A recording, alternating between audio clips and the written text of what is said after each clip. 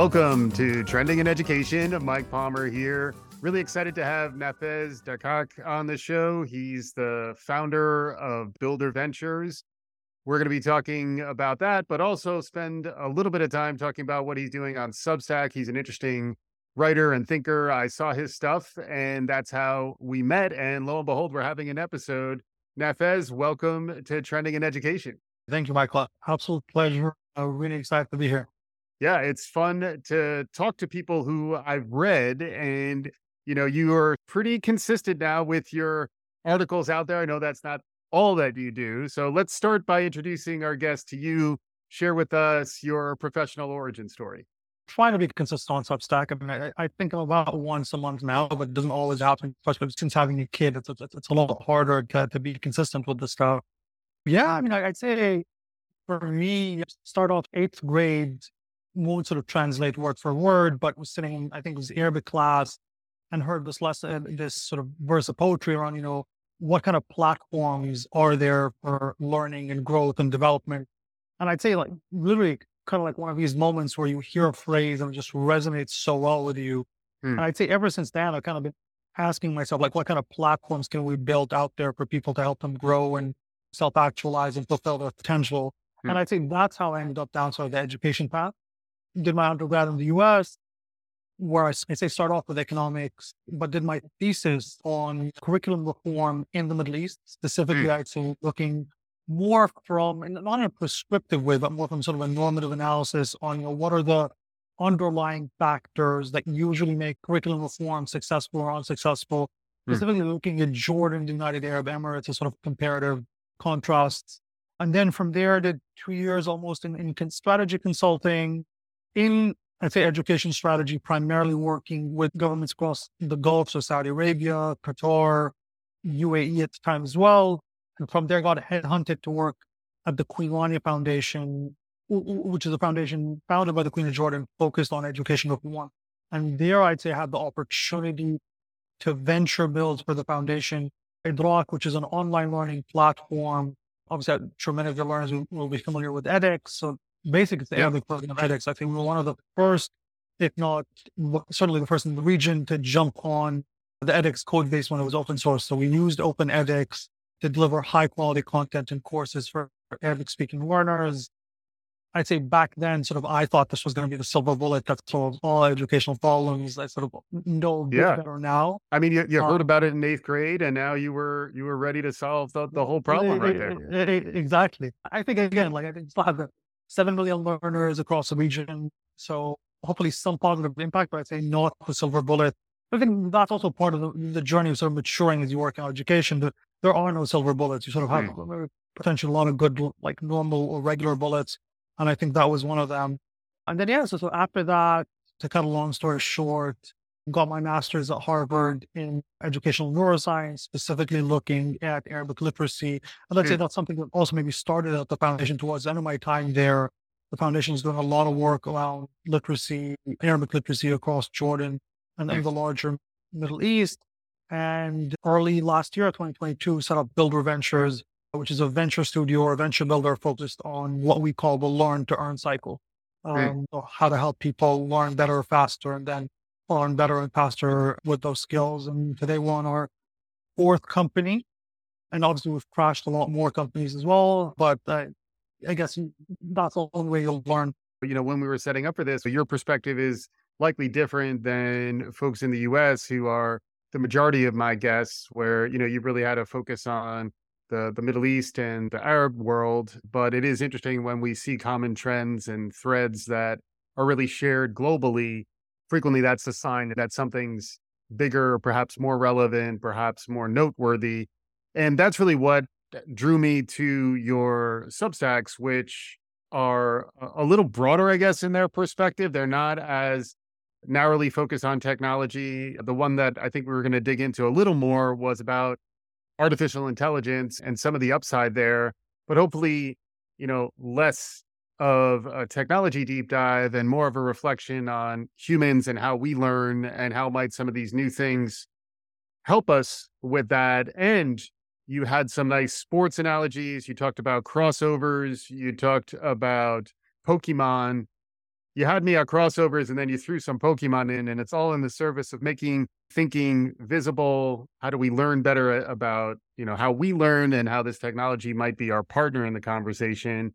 Can you share a little bit of your thinking that went into writing that article? We'll include links to the article and to Nafez's Substack. It's Nafez's Notes.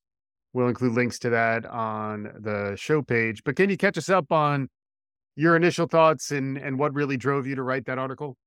Oh, definitely. I'd say, what advised me to write, generally speaking, is to sort of learn in public and honestly to sort of meet people like you, Michael. And that's, I say, definitely something I picked up on. First, with the power of analogy, I think one of the things that I really picked up from my professor in grad school, Tina Grotzer, was just the power of analogy and helping us better understand and sort of take things forward. And I think once you start thinking of analogies, you realize like they permeate everything in your life. Like almost everything, every figure of manner of speech is almost an analogy. It's actually, I think, incredibly difficult to try to explain anything without using an analogy. Hmm. And I think that's sort of where this started for me. And what I try to do along my Substack is take academic, sometimes sort of boring concepts and sort of make them much more easily accessible and hopefully powerful through analogy to sort of a larger audience, specifically an audience maybe that's sort of more business oriented, that's trying to sort of reform or build stuff in education and tech.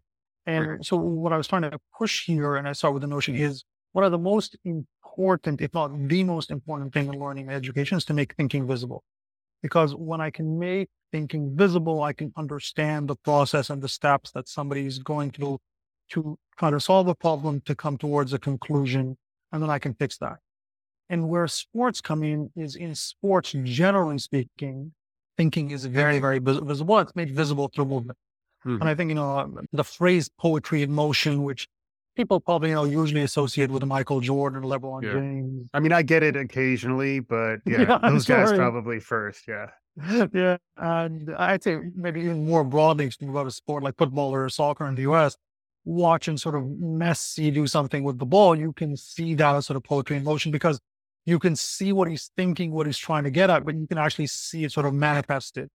And Mhm. the analogy or example, I guess, in this case, I use in the article starting with like when I first learned how to cross over. Let's say I guess it's a play on words because we're crossing over from sports to Yeah. education into AI is as a kid, you learn how to cross over. It looks really cool, but you're not really sure why you're supposed to use a crossover. But then when a coach, basketball coach sees you playing ball, they Yeah. can tell whether you understand this or not and coach you very in a much easier manner. And I think that's kind of what's missing in learning and education is I can see a kid trying to solve a math problem, but I can't always see the exact mistakes and gaps in their thinking.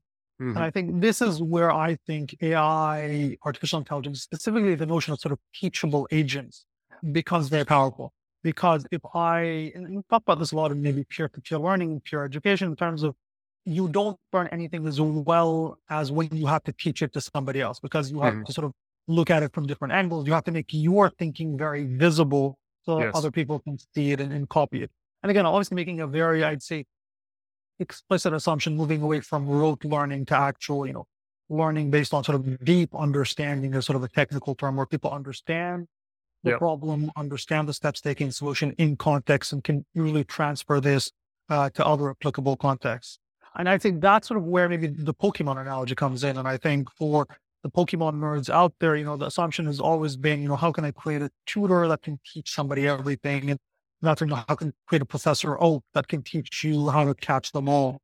But I Yeah. think more interesting sort of problem to solve is how can I give each student or learner a Pokemon that they can train, because by training that Pokemon, and again, this is like the textbook maybe constructionist pedagogy, they're building something in that sort of Pokemon's proverbial brain, and I can then see how they learn. And for me, there's an interesting angle there also that making assessment part of the learning process, because once I force you to sort of delineate your thinking process, it makes it much easier for you to assess whether you understand a concept or component.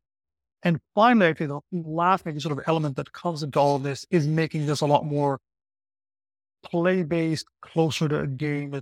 James G, who used to be at Arizona State University, he talks a lot about this notion of in school, we make you kind of like read the manual or the guide to the game, but never play the game. We want you to memorize everything in the Mm, manual, mhm. but we never actually let you sort of play the game, drive the car, do any of that stuff.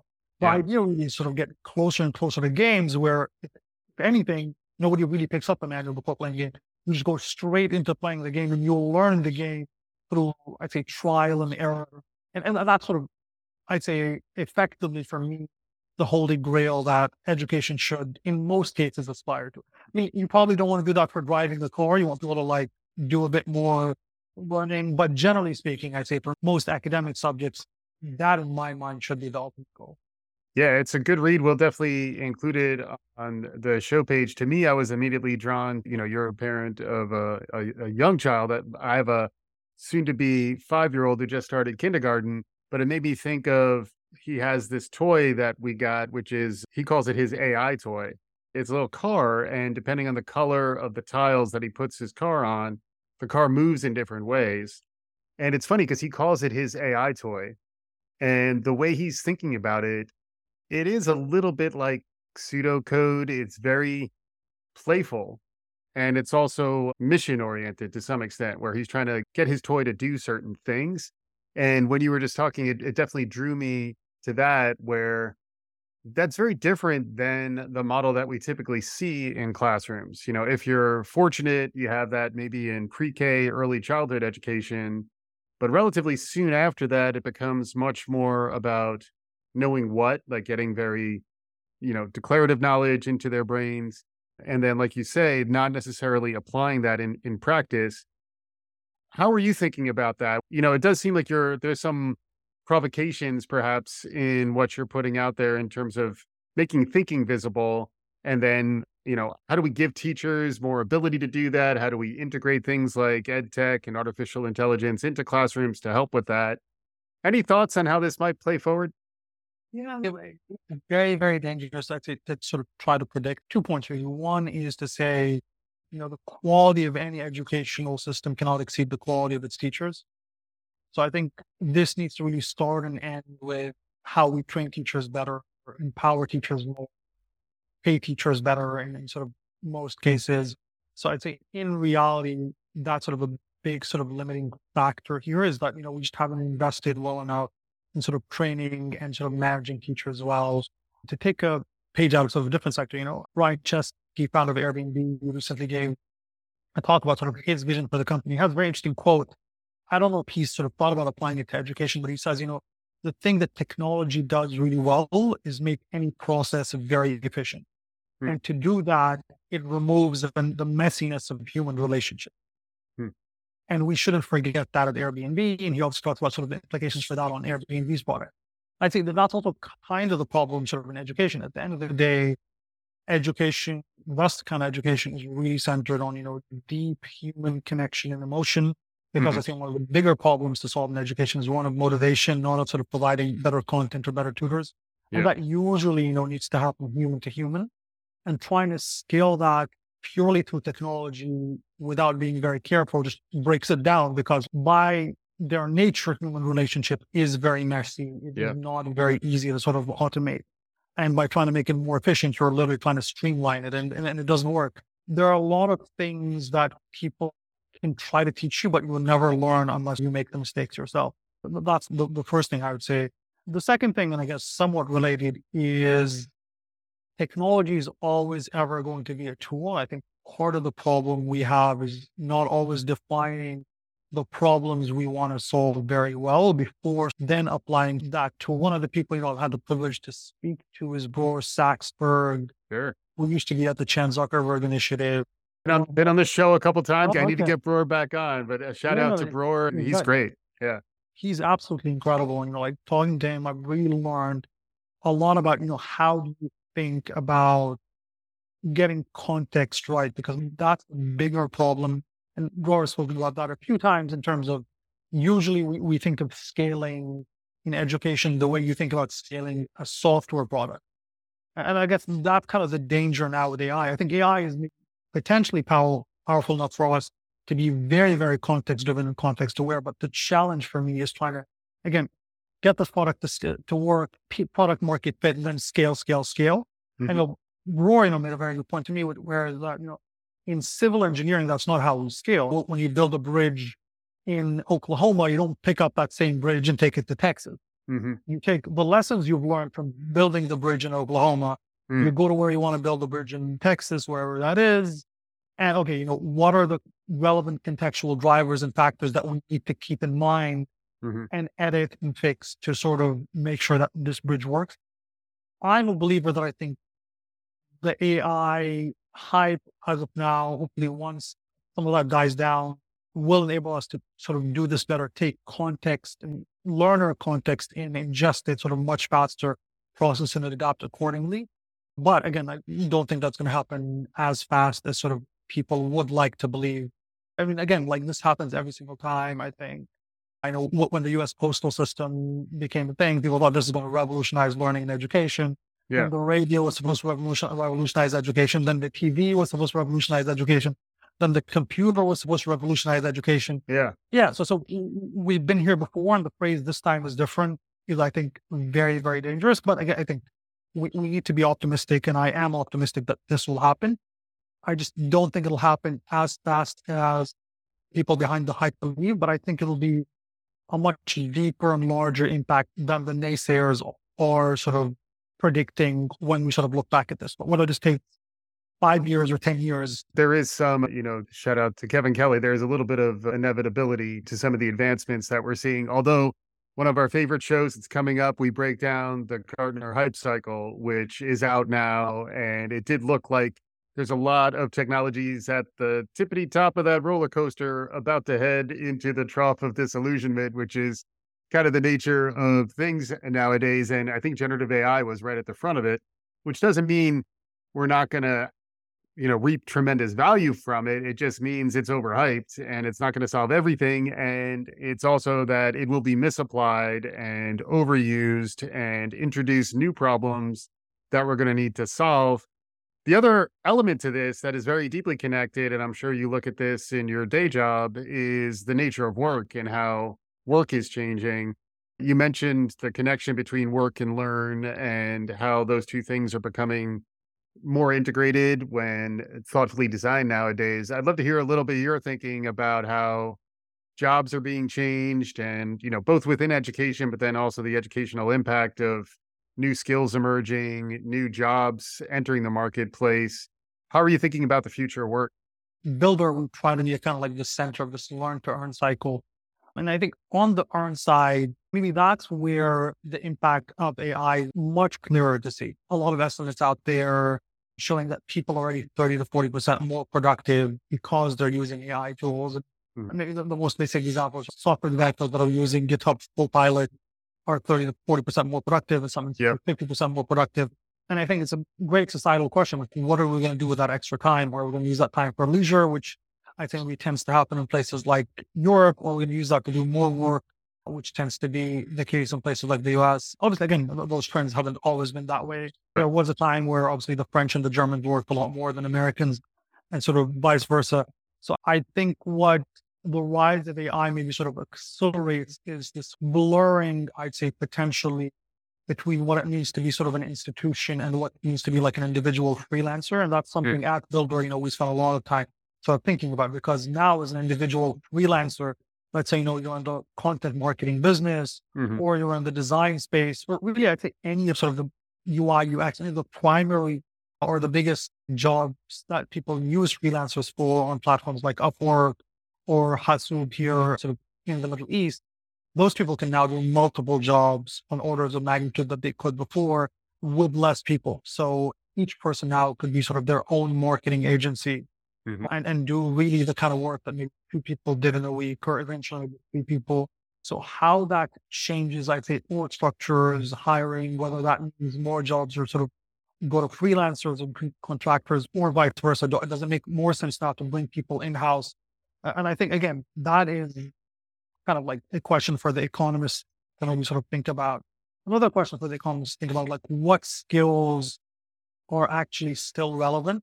One of the things that I'm seeing, and like we talk about this a lot at work, is, and I don't know if you've seen this, you get an email that is just like, in a sense, maybe just too polished and you can tell it could be summarized with just 2 lines. And you Yeah. wish the person just didn't use Yeah. ChatGPT or whatever they do. So I think that is a bit of a danger for sort of signal to noise ratio. And I think that's an interesting connection back into education, which is now that we've lowered the floors and anybody can play, we also need to raise the ceilings for what sort of quality checks we do. And that's also something, I talk about in education and in my Substack.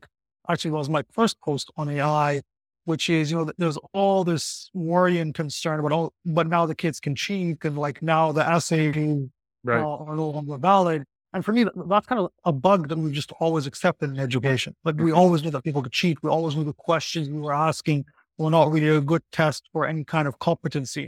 Mhm. If anything, now we can just ask a lot more of the learners. We can Yeah. get them much closer to playing the game. And again, it's not like there isn't cheating when people are playing video games, but your incentive to cheat, I'd say, is a lot lower in video games because there's this kind of driver and sense of enjoyment. So yeah, I'd say the other thing is think about, what skills are so relevant? How does this affect what people know? Does anybody like it's the same kind of question when Grammarly maybe came out, do you need to learn how to write English well because now Grammarly will fix everything for you? And Right. there's also, the discussion on does new skills like prompt engineering, et cetera, are they a fad? And will the technology get so good eventually that nobody will really need to be a prompt engineer because the AI will be so good at natural language processing? Right. Yeah, don't have a crystal ball, so I don't know, but I think those are the kind of questions I'm thinking about. Yeah, and it's not an old saw yet, but I think it will be, is that AI is not gonna take your job. Someone using AI is going to take your job. We are, as a species, we're tool builders and tool users, and this is the new tool. I think the risk is if you build too many guardrails and really limit the use of some of these new tools and technologies, it just widens the gap when folks have to enter a workforce in the future, and there's some skill sets and also mindsets that I think are really critical to thrive. And that's kind of what you're getting at too, where there is critical thinking baked in, there is curiosity and almost like a playfulness and sort of an exploratory mindset that is very, I guess aspirational. And then it also seems to tie very much from a business side. The organizations that you're going to want to invest in are building cultures that are thoughtful about how the humans can thrive, even in a little bit of managed mess.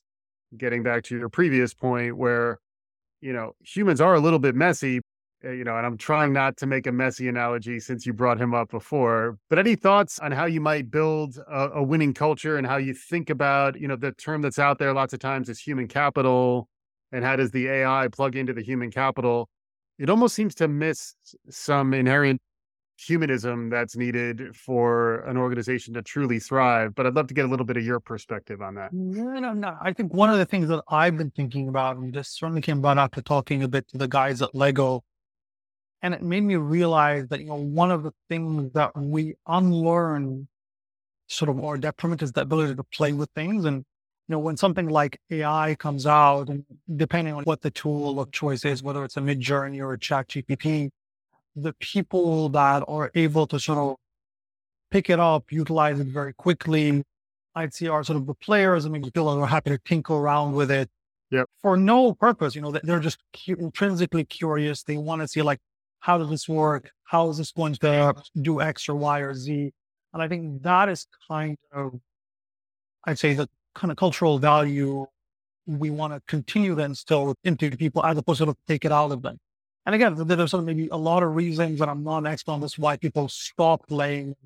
The best way to sort of raise the people and bring that back in to their lives. But I think that is the one facet that is I can see as the biggest detriment of how quickly people are adapting to new technologies, or if they're not. Yeah. It reminds me of the imposter syndrome, but then also the idea that nobody's really good with this stuff when it first comes out. It's the difference between the person who tries something, fails, and wants to try less versus the person who tries something, fails, and says, interesting. Like why didn't it go the way I thought? And what might I do that's different? The other idea that's out there, you did drop Dror Saxberg's name. I've had to learn this concept from Dror, is the idea of cognitive task analysis, in that there's a lot of implicit knowledge that we as humans have that, you're talking about making it visible. There are actual techniques to kind of extract expertise and make it more transparent so other people can draw from it. Any thoughts on that? Find the experts and then find out what do they do in these instances. It seems to me like one of the things they do is they're very good at playing with stuff and sort of asking themselves questions and sort of making time to do that.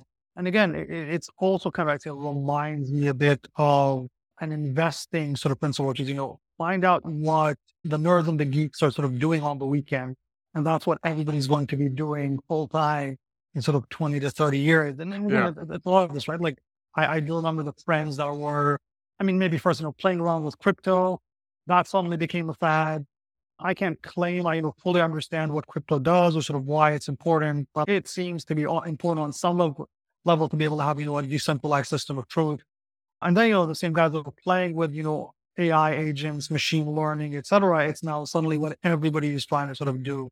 Yeah. So yeah, so I think in terms of cognitive task analysis, how do I identify the expert and then keep that? And I think, that is really, when you think about sort of an adult learning, continuous learning framework you want to operate on, that's really what you're trying to do. The question that maybe AI helps with now is, how quickly can we sort of scale and create those learning experiences? The missing part of the education system right now for me is a GPS. It is an assessment system.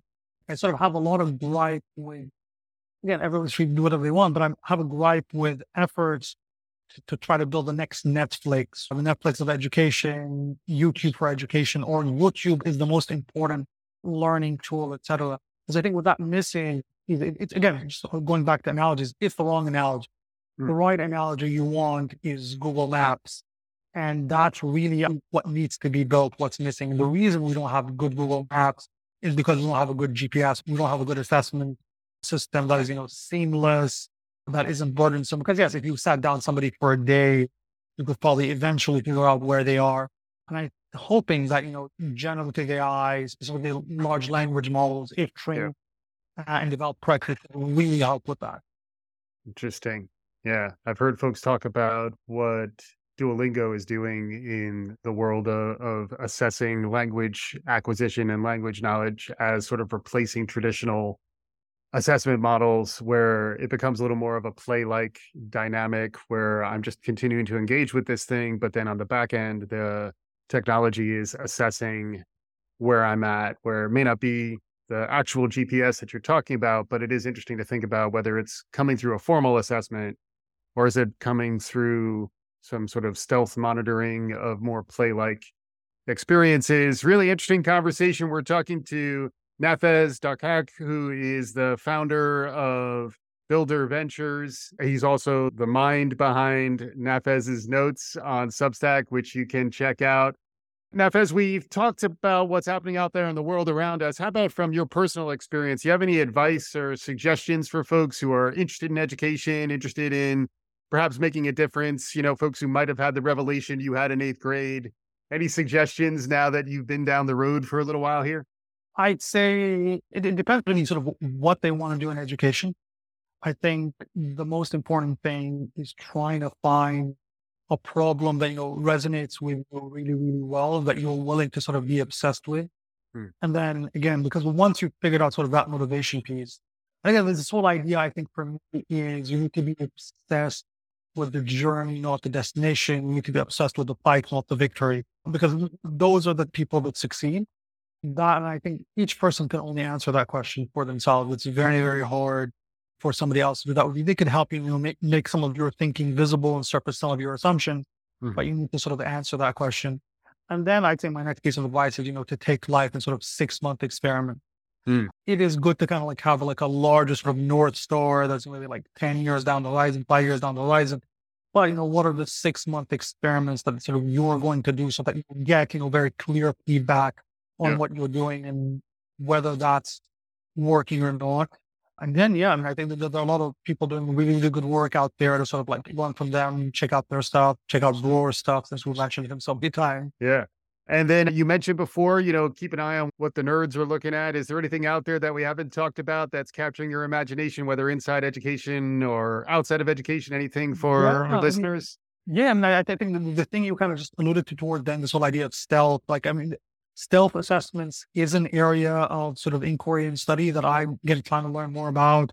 Spoken to Professor Said Ahmed Rahimi at University of Florida about it. He's a fascinating, I'd say, Hmm, thinker on that. He obviously hmm, worked under Valerie Shute, who I'd say is probably one of the pioneers, if not the pioneer, that established the field of self-assessments. hmm, I think from an educational perspective, that is super interesting. I think the nerds are still playing a lot of video games on the weekend. So yeah. what happens on sort of Roblox and all these platforms is super, super interesting. And I think the part that I'm trying to personally deconstruct is there's a specific skill set around onboarding people into games. That first, 10 Hmm, minutes of playing a game where they're onboarding you, you're playing the game, but you're also learning. hmm. And there are games that do that really well because the people behind it, spend a lot of time thinking about it. Maybe there are games that do that less well and does feel a bit more sort of instructionist. So trying to find those people is something I'm very sort of interested in. Hmm. Really interesting stuff with Nafez Dakkak, who is the founder of Builder Ventures. We're about to wrap up here. Nafez, it's been wonderful having this conversation. Love to have you back on. We'll continue to track what you're doing on Substack. Any parting thoughts, closing comments as our listeners head back to the rest of their lives? Thank you so much, Michael, for having me. Really appreciate it. I think what you do is very important. And yeah, really hope we get to speak again. Awesome. Nafez Dakkak, who is the author of Nafez's Notes on Substack. He's also the founder of Builder Ventures. Our listeners, hopefully you enjoyed what you heard. If you did, please subscribe, tell your friends, do all the good things. We'll be back again soon. This is Trending in Education.